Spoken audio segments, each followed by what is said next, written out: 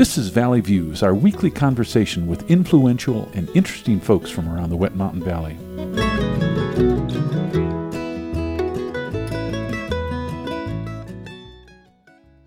Today on Valley Views, we're visiting with Lenny Tishler, who is one of the founders and the artistic director of the long-ago Wet Mountain Valley Jazz Festival. It started in 1983. He's in town for a visit, and we thought we'd get him and get some history of jazz in the valley.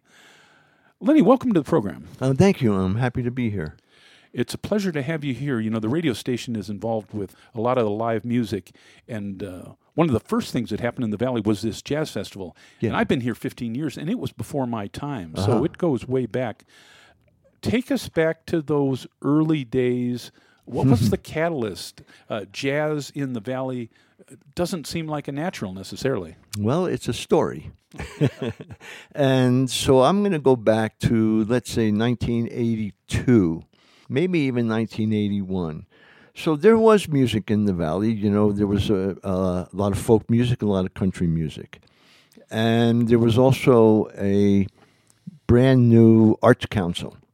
I can't remember the name. It's probably the Westcliff or Custer County Arts Council. And they used to meet at the library on Main Street here.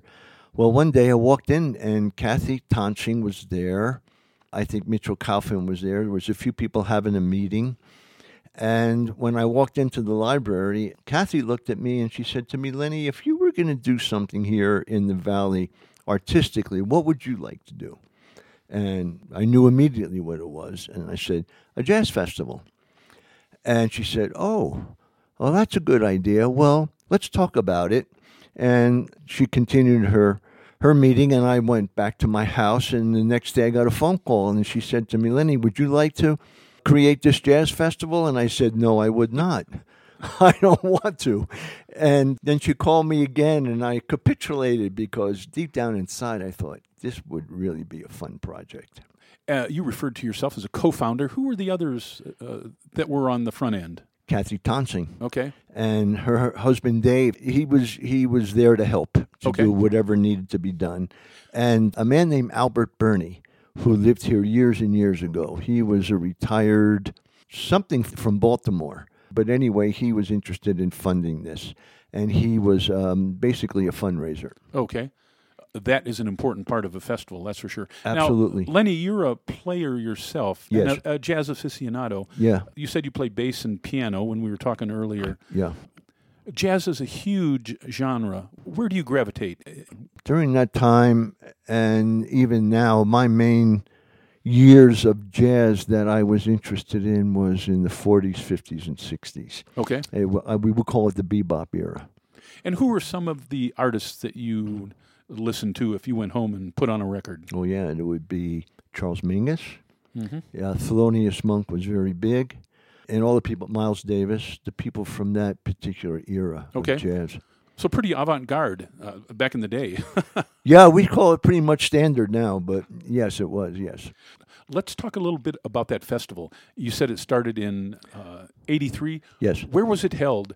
How many people attended? Who were some of the first acts? It's a wonderful story to retell because it makes me very nostalgic. We started fundraising in 82, and I remember going to Coors Brewery, and there was a man named Dick.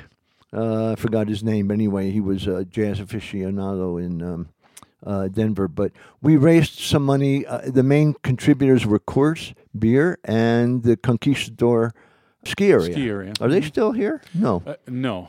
Long gone. Yeah. The scars are still on the mountain. Yes, I've seen those in the winter. So they each gave us a couple of $100, probably $500 from each, and that got us off the ground. We had some money to work with.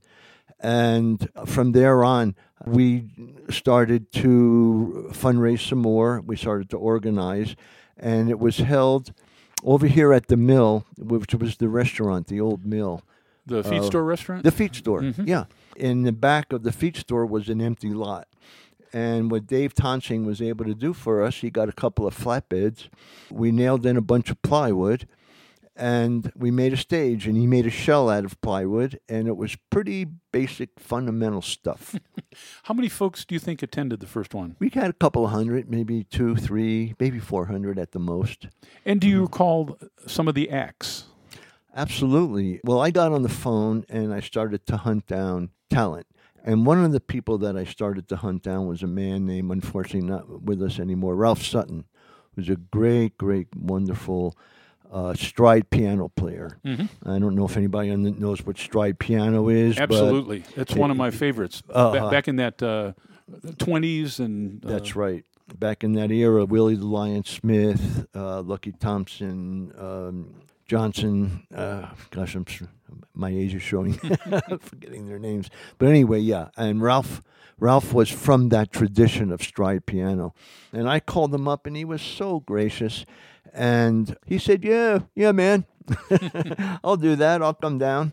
So he was our star. The other one was a wonderful jazz vocalist. She was a true jazz vocalist, Noreen Jackson. She was living in Denver at the time, but she had been all over the jazz world. So she came down also with a trio. Were there jazz fans already in the Valley, or did you turn some of the local residents into jazz fans? There were no jazz fans here. Now, did people travel to this first one? We were able to promote the festival up in Denver and Colorado Springs. Mm-hmm. And I can't remember if Tim Duffy helped out. And I'll tell you, Barney Stone owned a little store here just west of Main Street. And it was actually a little gift shop. Barney Stone's son, Kim Stone, was a bass player for Spyro Gyra.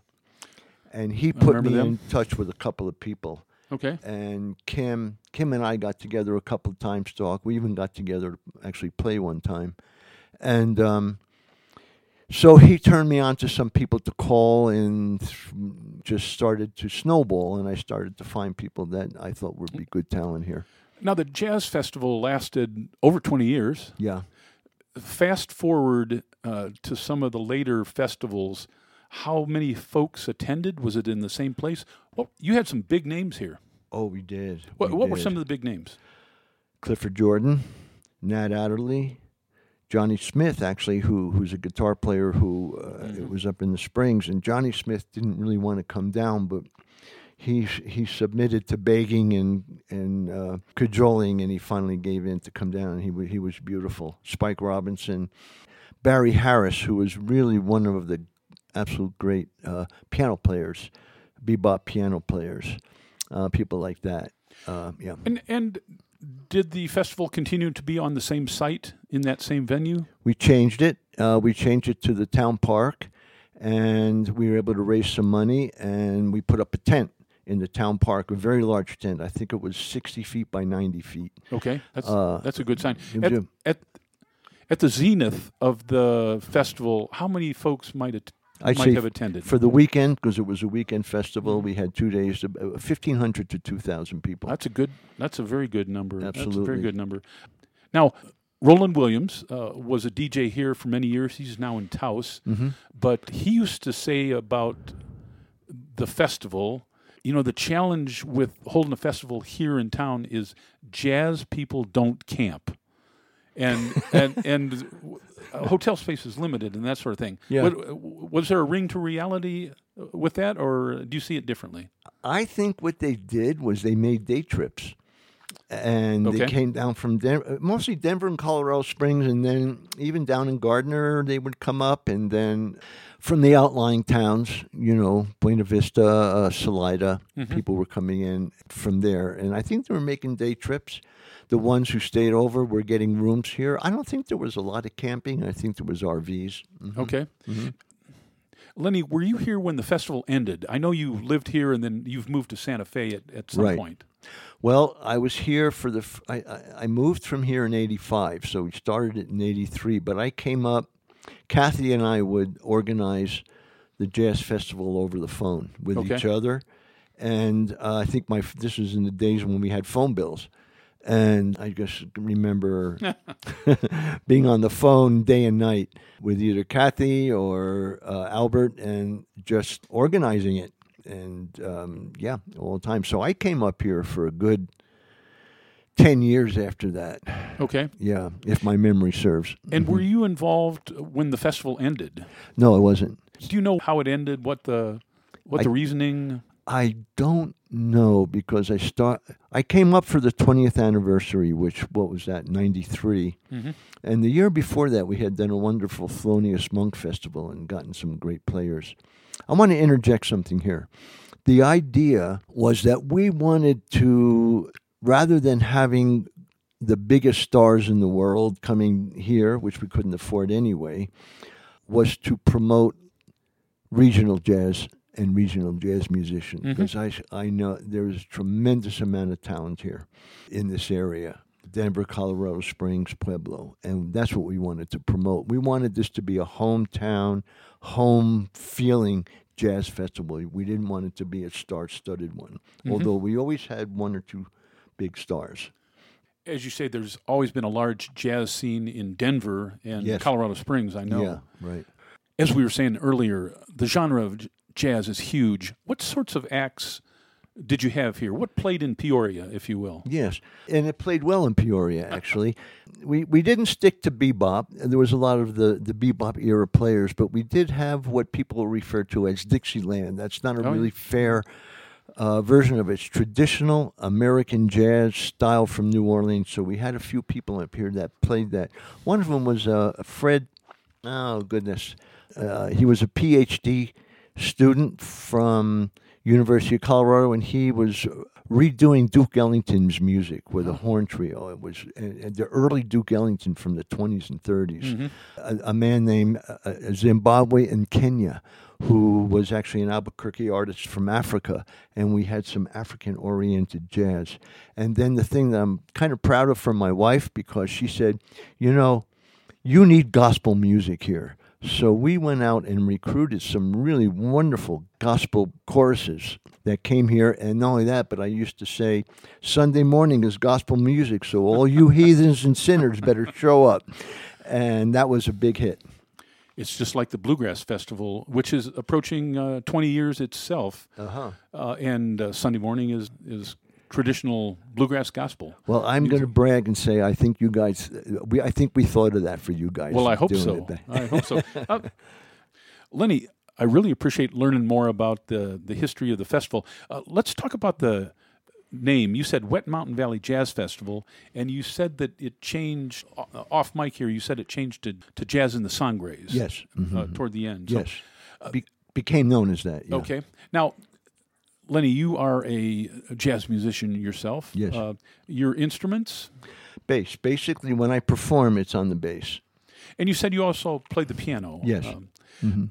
Within the last week, I have taken a CD off the shelf to listen to Art Tatum, one of my favorite pianists. I love his style. I love his selections and that sort of thing. And my wife plays a lot of Scott Joplin and Rags back in that era. Beautiful. Love it. Who are your go-to people on piano? What I've been practicing lately are tunes by Thelonious Monk. Monk's Mood, Ruby My Dear. Monk is one of my favorite musicians, and I used to see him in New York when I was there. If you ever want to have another hour and a half or 4 or 5 hours of interview, I can tell you about my experience there. But anyway, Thelonious Monk, yeah. A classic for sure. Yeah. Lenny, I really appreciate you stopping by. Any final thoughts for folks out there? I would say this, that I feel proud of the work that the Arts Council did here. I'm very happy to have been part of developing a jazz culture and more of a music culture in the Wet Mountain Valley. I think it has really enhanced it. And I'll tell you what else. I think it helped the economy here. I remember back then, a lot of people, we had 1,000 people coming in a day to go to the jazz festival. They had to buy gas. They had to buy food. They had to go to the grocery store. So it really helped the economy here. And I think although people may not have loved jazz, I think they learned a little bit about it. I also think, most importantly, it was good for the kids. And the community still is a big music community, starting with jazz, I suspect. It wasn't when I came here. Maybe there was one or two local guys that played country music, but there wasn't a jazz. There wasn't a music culture here, and there is now, and I believe so. Lenny, thanks for stopping by. I'm so happy you invited me to come here. Thank you. And next time we visit, I want to visit with a story I heard from the daughter of the folks who built the house we live in. She said she stopped by one time, unannounced. We didn't know her. And she said, you should know Herbie Mann recorded his last album in that house. Wow. And I wonder if there's a kernel of truth to that. So we can visit those kind of things in the future. Yeah. We've been visiting with Lenny Tishler, co-founder and artistic director for many years of the Wet Mountain Valley Jazz Festival, which became Jazz in the Sangres. My name's Gary, and we'll see you next time on Valley Views. You've been listening to Valley Views on KLZR 91.7 FM. Valley Views airs Tuesdays and Thursdays at 7 a.m. and 6 p.m., and again on Saturdays at 10 a.m. Valley Views is produced by the volunteers of KLZR 91.7 FM. I'm walking on a rainbow with my feet on solid ground. I'm walking on a rainbow.